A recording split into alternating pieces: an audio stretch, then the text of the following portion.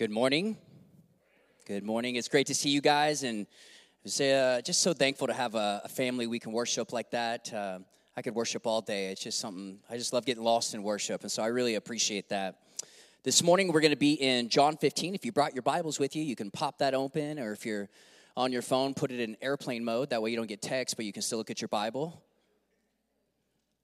That's a good idea. Youth, Bailey, we might be able to use that next time in youth. I like that idea. That just came out of me. But we're going to be in John 15. Hey, I've got this kind of reoccurring theme that's going to go throughout the message today. One of them is a story. I'm going to start with a story. My whole life, actually 27 years of my 38 years probably. Is that right? I'm 38? Okay, I think I'm 38, babe. Anyways, 27 years of my life, I have repeated this one thing, that I'm afraid of dogs, that I don't like dogs, that I'm not an animal lover, that I just don't like dogs and cats, and all my animal lovers, go ahead and get it out right now. Say, oh, there you go, exactly. I'm being sanctified, I promise. But here's the thing, I've repeated this for almost 3 decades now. That I just don't like animals. I don't want one. I'd never really had one. But the truth is, as I was digging in for this message, this silly story just kind of kept coming to my mind, and some recent experiences my wife and I have had that really made me think about, like, I wonder if maybe we could get a dog one day. And I started bringing this up, but I had always told her one rule of our marriage is that we'll never have animals in the house. I don't like dogs, and I don't get along with them. But all of a sudden, I get this, like, almost a warm feeling inside of me, and it's not gas. I checked. But when I see dogs, and I had to, like, check my temperature to make sure that, like, what is going on with me and dogs all of a sudden. And the truth is, when I was little, I had two terrible experiences with dogs. One, I remember my sister getting bit in the face by a dog and it being a traumatic, scar-leaving type of experience. And another one, somebody gave us a dog for Christmas that had previously belonged to Satan. And so I learned that dogs are terrible. And so it was a Dalmatian. If you've ever owned a Dalmatian, I will pray for you. But I had 2 terrible experiences in my life with dogs. And therefore, for the rest of my life, what did I do? I don't like dogs. I don't like dogs. No, kids, you can't have dogs. No, wife, you can't have dogs. No, I don't like dogs. I don't want to stay with dogs. I don't want to pet dogs. I don't have an emotional response with dogs. But it was because of a singular time or two, like a bad experience that's happened. And then I repeat this mantra for the rest of my life that all of a sudden I don't like dogs. There's not space available for me to like dogs. And so this is what I want you to think about today, and I'll have a few questions that we'll repeat, but how much does what happens to you affect who you are? How many thousands of cute and wonderful and innocent dogs have I totally blocked out of my life from petting and loving and owning and whatever because of 2 bad dogs? How much does what happens to you affect who you are? You see, I didn't even notice for 3 decades that had affected me so severely. I just thought that I genuinely didn't like dogs, and now I actually want a dog. Not a Dalmatian, though. They're from the devil. I told you that. Remember. Here's my 2 questions today, and I'm going to repeat them 2 or 3 times, and they'll be up on the slide here. Number 1, what does God want you to notice today? What does God want you to notice today? What is it that's going on in your life? What are the things that maybe he's been bringing up to the surface? What are the circumstances or situations or relationships in your life?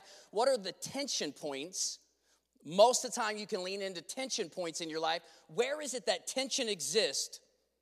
A lot of times that's where God's trying to get you to notice something. Second question that I will have today is, do you see people the way that Jesus sees them? I think that's a tough question. Going back to my dog story, just to give a silly example, I didn't see dogs even for who they were because of 2 bad dogs. And so how much easier is it for us as people to have scar tissues that lay inside of our hearts and causes us to not see people the way that Jesus sees them? So easy. And we're all so easily can fall into that trap depending on what happens to us. You see, in John 15, if you're there, we're going to throw up verses 1 through 4 together, and it's talking about the vine.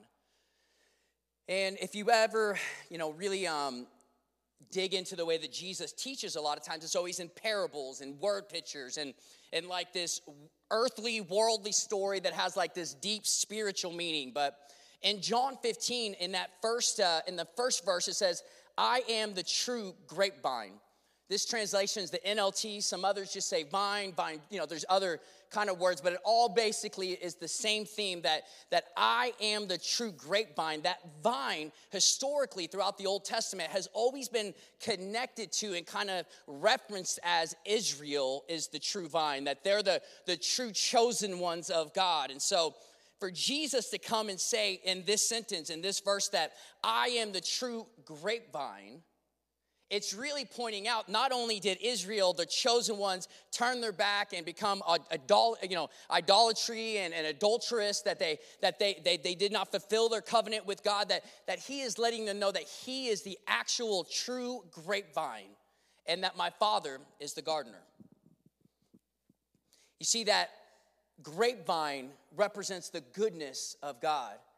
That I am is a repeated theme throughout Scripture, that he is, I am that I am. It's from the Old Testament to Jesus proclaiming his divinity as the Son of God, that he is letting us know that I am the true grapevine. I am the goodness of God. And my Father is the gardener. He cuts off every branch of mine that doesn't produce fruit, and he prunes the branches that do bear fruit so they will produce even more. You have already been pruned and purified by the message I have given you. Verse 4, remain in me and I will remain in you. For a branch cannot produce fruit if it is severed from the vine, and you cannot be fruitful unless you remain in me. Amen. See, my prayer today is that you notice something about your life. That this text, it brings up something inside of your heart, inside of your pattern of living that the Lord wants to bring to the surface and either heal you of or repair through or to get you to work through if you're grieving or going through a hard time, that somehow that these things that God is wanting you to notice today can be brought to the surface and given to him to take control of. You see, we see this in the scripture here. It's kind of two different themes. Number one, that he cuts off some branches and then he prunes others. What's the difference? That somehow the ones that he cuts off, he completely removes from the trunk. Not only because they're fruitless, but because they infect the rest of the tree. That somehow there are these branches that are connected to the vine, to Christ, that are fruitless. You see, he's talking to believers, he's talking to disciples here that somehow there are these believers that think they are connected, but somehow they're fruitless. The second one is, which I pray is most of us here, is the one that he cuts back. He prunes. You see, pruning is it's a reward. It enhances our spiritual growth. A lot of times God needs to remove things in your life in order to continue to get fruit out of your life. And that's never easy and comfortable to do.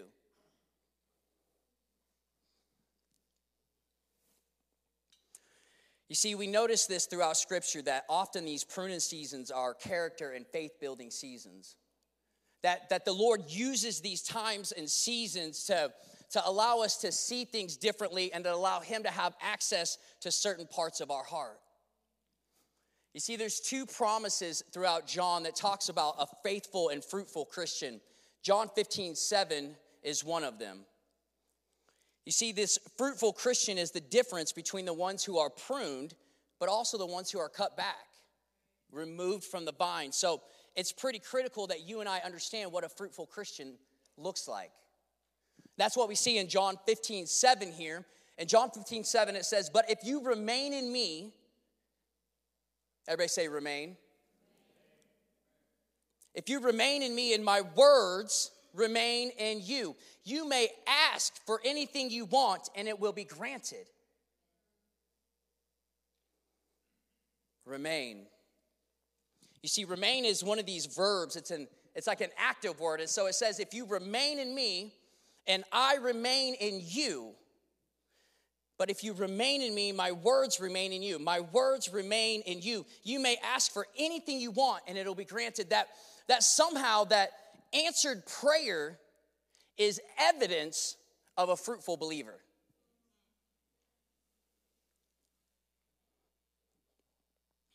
And so the difference of that would be a prayerless Christian is evidence of a non-fruitful believer. Somebody who's not drawn to prayer, somebody who does not experience this asking for anything you want and it will be granted. That I've heard it expressed one way this week when I was listening to some commentary that if we were to cut you open spiritually at the end of your life and look on the inside of you, would we see that his word was put in more than the things of this world? When he says that my word remained in you, was it something that is downloaded and put on the inside of you? Are you taking this word and eating it and devouring it daily? Is it one of those things that you remain in when times are hard? The second promise that we see in Scripture is this, John 15:11. And he said, I have told you these things so that you will be filled with my joy. Joy. Yes, your joy will overflow. The second promise of a fruitful believer is joy. You ever met somebody who was, and we do in church all the time, meet people like this, and I've been one, but that is just filled with manufactured joy. You know, they're almost too over the top, and you know that it's maybe not authentic and that you just wish you could really get down to like below the surface on what's really going on.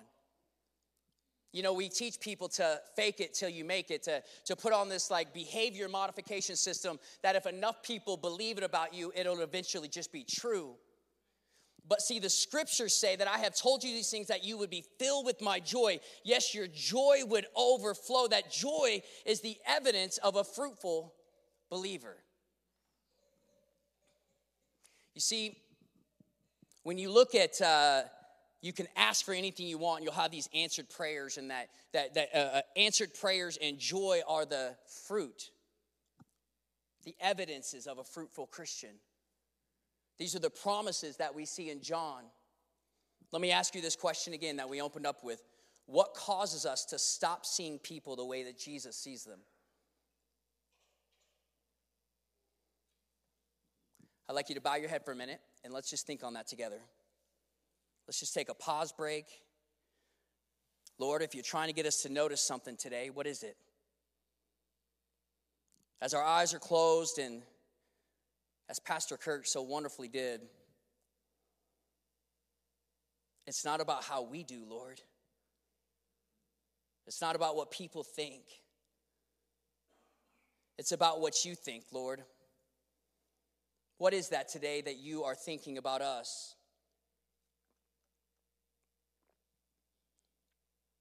What is it that you want us to notice, Lord? Is there any pain or trauma in our past, in my heart?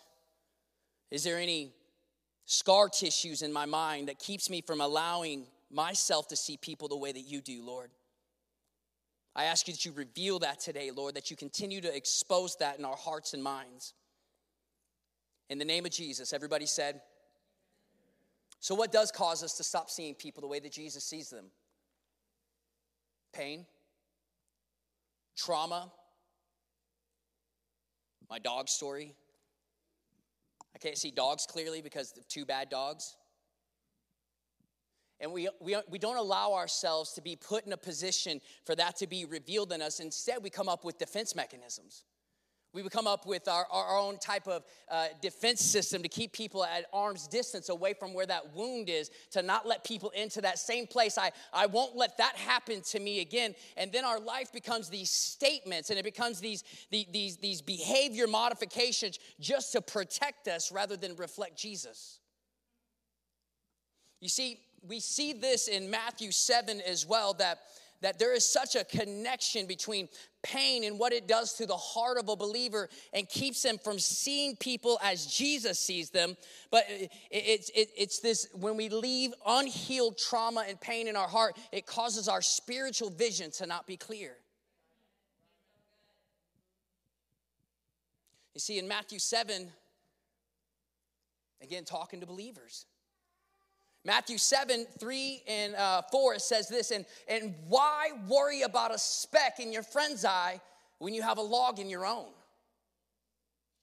Verse 4 says, how can you think of saying to your friend, let me help you get rid of that speck in your eye, when you can't see past the log in your own eye? Can I just tell you how guilty I am of this sometimes? I go into supersonic mode and I can see what's wrong with anybody and everybody. Right? Like I got like, the Lord gave me extra discernment or something? No, dummy, you're just not being honest with yourself. Anytime I see what's wrong with everybody else before I can see in the mirror clearly, we know we have a Matthew 7 going on in Brandon's life. That there's somehow this unchecked pain and trauma that's going on in my own heart. There's this own shortcoming in my personality, or I'm unable to move past a thought or an opinion or a situation, and then I start only hyper fixating on what's wrong with other people, but not seeing the log in my own eye. You see, a wounded heart sees people at their worst rather than their potential best. You're able to discern and see what's wrong with people before you're able to see how Jesus created them to potentially be one day. That we are called to see people as Jesus sees them, not where they're currently at. That when we allow ourselves to let go of what people have done to us or what the world has done to us, the scar tissues, the things that you've been through, when people see you living that way, they'll want what you have.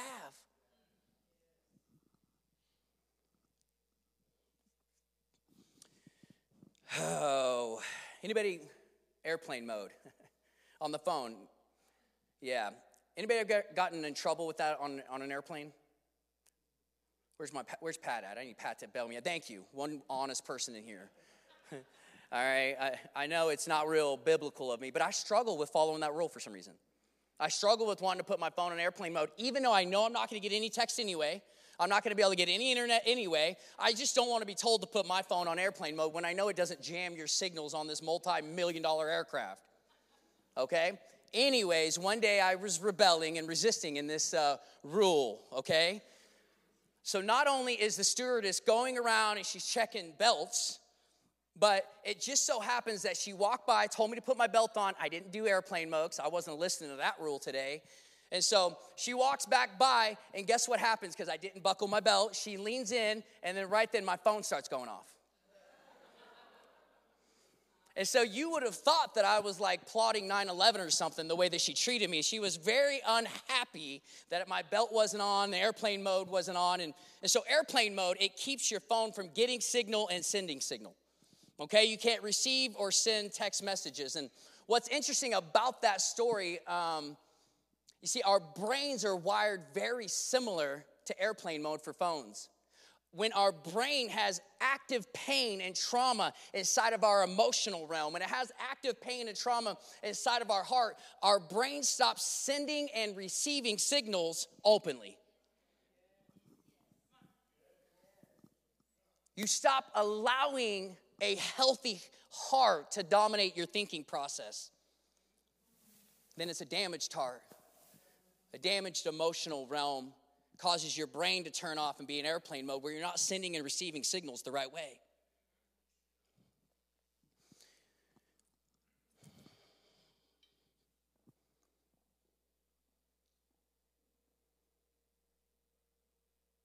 John 15:12.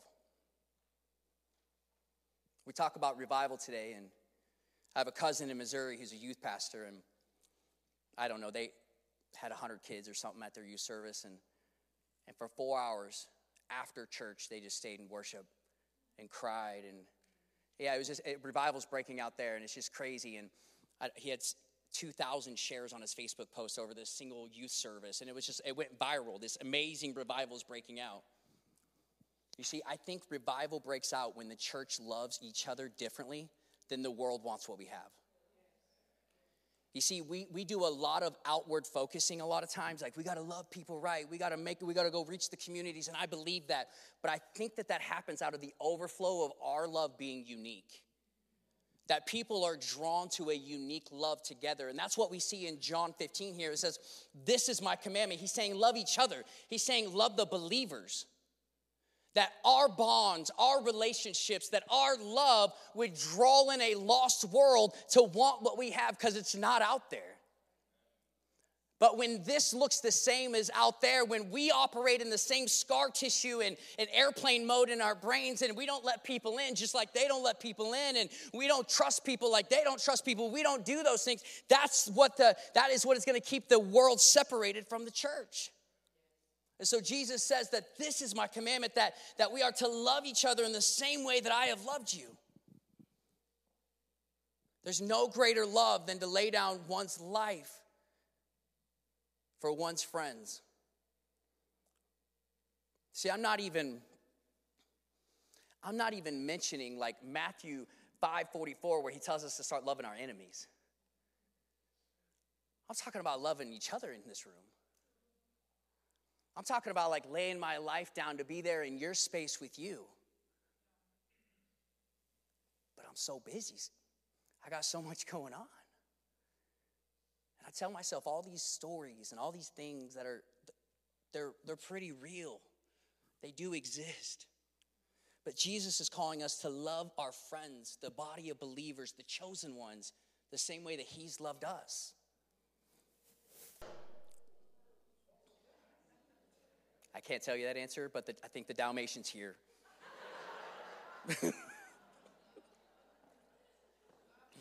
That would be my luck, wouldn't it? Oh, man.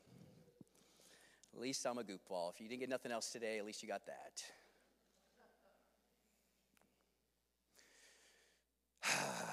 Here's our questions again. Think about this. What does God want you to notice today? What does he want you to notice today about you, yourself? These sermons, sometimes, you ever get that person that comes up to you? Pastor Kurt, I know he does. I got to get this sermon to my husband. You know what I'm talking about? They always notice and everybody else needs what was said today. You might be setting yourself up. What does God want you to notice today? What does God want you to notice today? The second question is, do you see people the way that Jesus sees them? Josiah, I'll invite you guys back up. I want to go into a time of worship as I'm going to try to wind this down and make sure a Dalmatian don't come in here.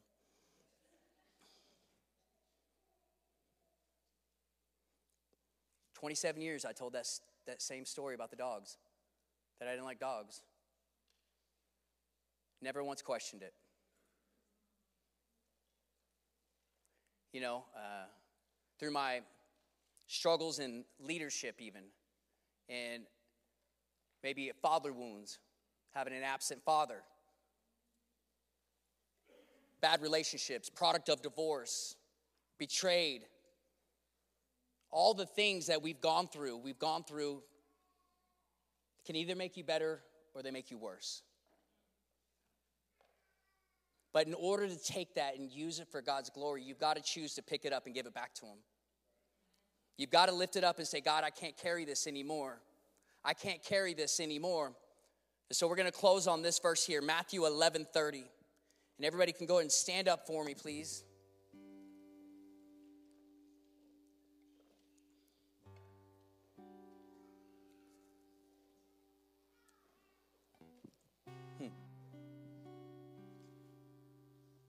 Matthew 11:30 says this. says, for my yoke is easy to bear, and the burden I give you is light. I got a picture of these, what this actually is, in case you don't know what a yoke is. A couple ox, the wood on top of their necks is the yoke. It's the work. It's what we're called to do. You see, Jesus is saying that his yoke is easy to bear. That the burden he gives us is light. This heavy wooden harness, it fits over their shoulders, and they just keep working. But somehow Jesus says that the weight on our shoulders, the responsibility of who you are and the platform you have in life, that somehow when it's in Jesus' hands, that burden is light. See, the problem is not what we're carrying most of the time, it's how we're carrying it.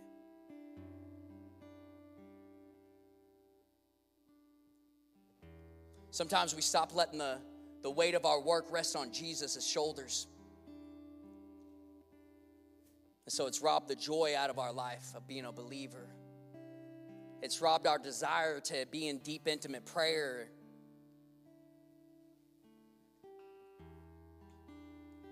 Let's bow our heads one more time, and we'll just go into worship. And Father, right now,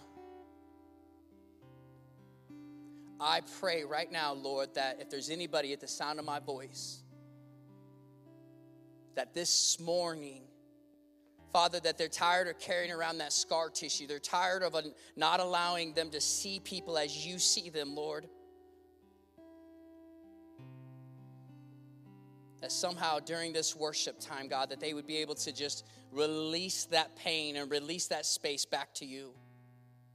That if it be at these altars or if it be in their seat, God, that you would just free them to have some worship this morning, Father. We thank you for your word, Lord. We thank you that your burden is light. And that's what you have for us, Father. That we would have a unique love for each other and that our burdens would be light. In the name of Jesus, I just invite you into worship.